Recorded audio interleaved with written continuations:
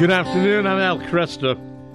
With the passing of Queen Elizabeth, one aspect of her reign is the fact that she inherited the title, the Defender of the Faith.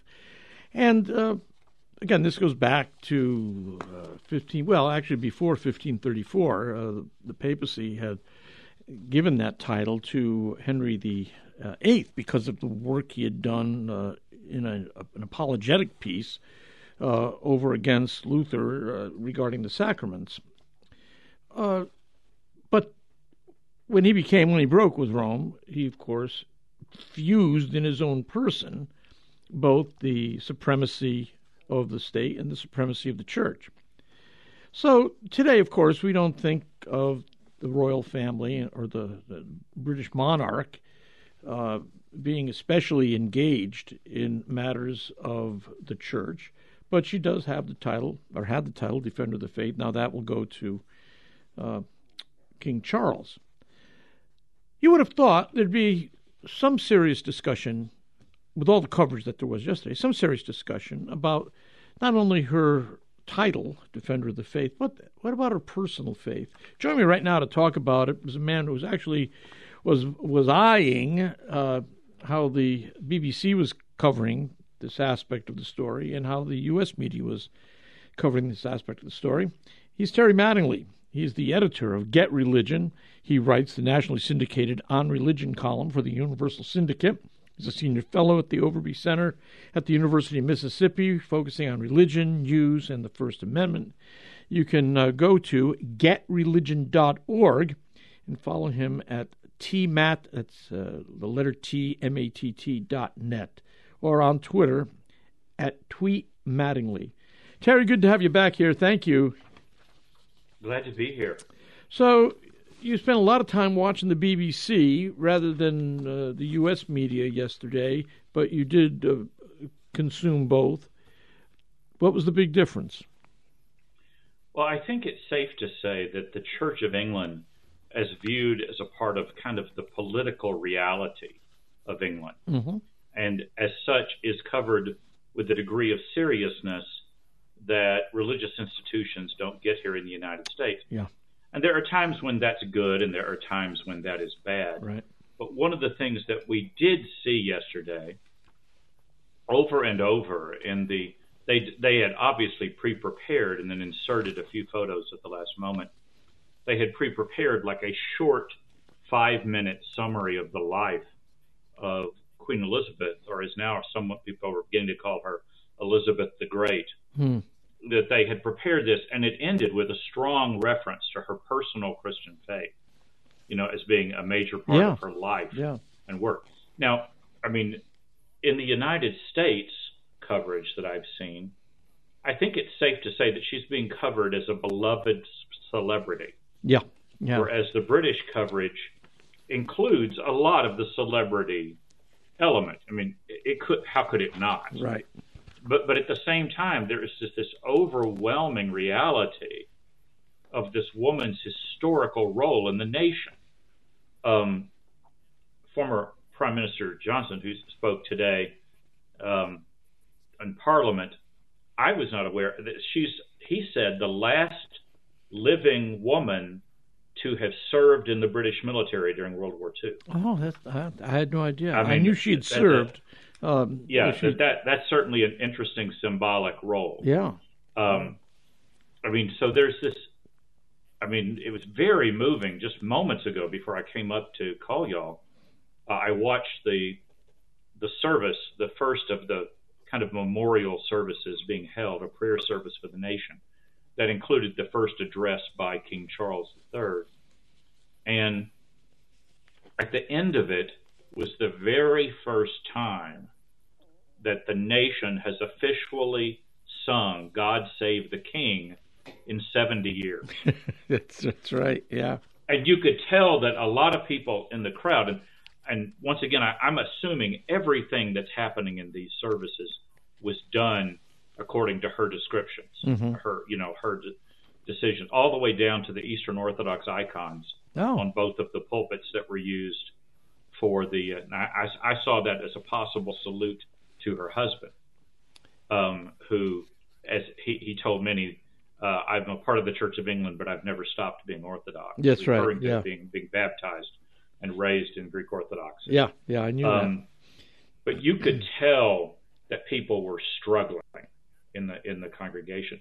And the congregation, by the way, all they did was open the doors. So it was full. Obviously, it was packed. But I assume it was her decision that instead of this being a select congregation or audience of people pre-approved, all they did was open the doors. Really? And whoever was waiting and had been waiting for hours got in. Wow. That is interesting. Yeah. That gave it a very interesting tone. What do we know about the depth of her personal faith? She had her annual Christmas messages, which you point out earlier on, they were kind of platitudinous. But as time went on, did she bear witness more fully as she went on in years? Well, they always contained explicit religious references to Christmas that you would not have heard. But in the later years of her life, they became, frankly, quite remarkable. When you consider it. Let me read something from her 2011 address, where she's talking about faith in tough times, and she opens this section by just saying Jesus was born into a world of fear, and then jumping down, she says, although we are capable of great acts of kindness, history teaches us that we sometimes need saving from ourselves, from our recklessness or our greed. God sent into the world a unique person, neither a philosopher nor a general, important though they are, but a savior with the power to forgive. Forgiveness lies at the heart of Christian faith. It can heal families, it can restore friendships, and it can reconcile divided communities. It is in forgiveness that we feel the power of God's love. Wow. That's remarkable language. That is very strong. And her last Christmas address was just as explicit. And of course, that one, she's primarily talking about the loss of her husband and the role of her faith in recovering from that.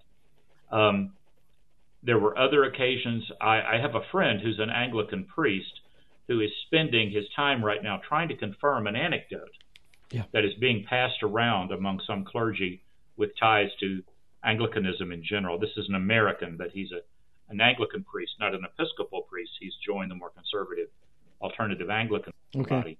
Okay. And there are several evangelicals who through the years have served as her personal chaplain. And so this could have come from a number of sources, and he's trying to run it down. And I share it knowing that it's speculation. Right.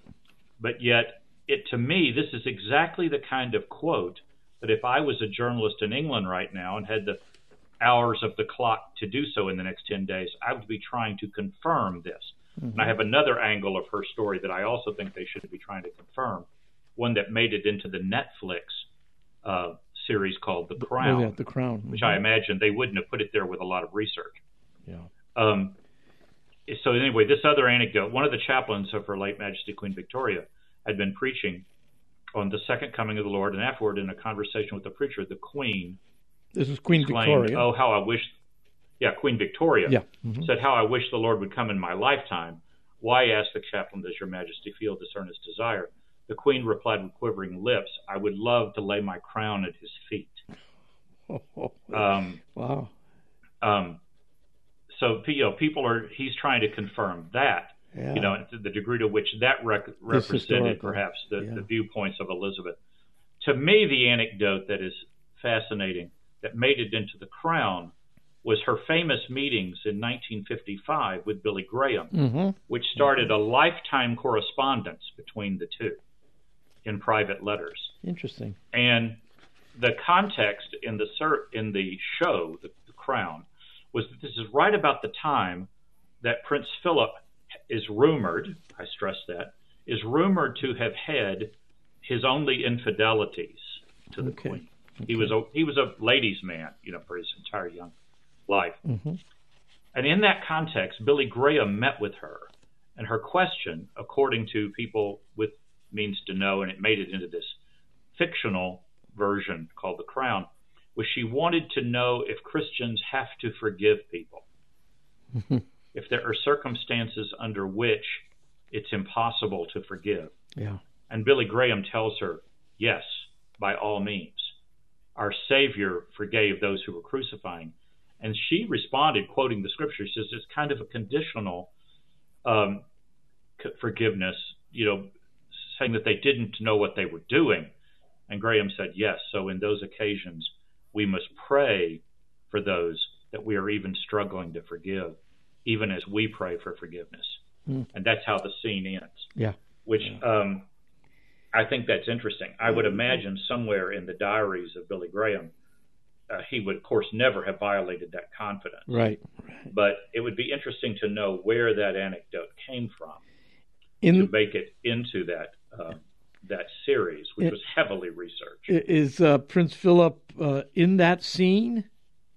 No. Okay. No, this is a private meeting between the Queen and Billy Graham. Okay. And she had asked him to speak in her private chapel on Easter morning. Yeah. And they have the text of the sermon. So the Crown, that episode is from the second year. That episode of The Crown includes a piece of Billy Graham's sermon. And he's preaching on what does it mean to be a Christian. Yeah. And it shows her sitting there, and Prince Philip is depicted as being very nervous and continuing and looking down at his wife all the time. Not so much with displeasure as much as with misunderstanding. Mm-hmm. And Graham is saying, above all, to be a Christian is to claim Jesus Christ as your personal Savior. And that he will, and the Queen is shown sitting there in her pew just beaming through this whole thing. I think there are elements of her faith and her life that should be a part of the research for writing about her death. Sure. Because she said they were central to her life. Absolutely. Yeah. I mean, so then you research how that affected her life and how she lived that out. Yeah. But how do you get around her own words over and over and over about her own life? And that many journalists regard religious references as kind of window dressing, and so they don't. Yeah. They kind of don't look at those elements. They look at other elements in the person's life. Well, I hear the music coming up, Terry. Thank you. That was very helpful, very interesting. And always appreciate the time you spend with us. Thank you. Thank you. I would urge people to look up this piece at Get Religion right now. There's a lot there we didn't have a chance to discuss. We'll have it linked at our site so people can get it. Thank you very much. Thanks, Terry. Terry Mattingly.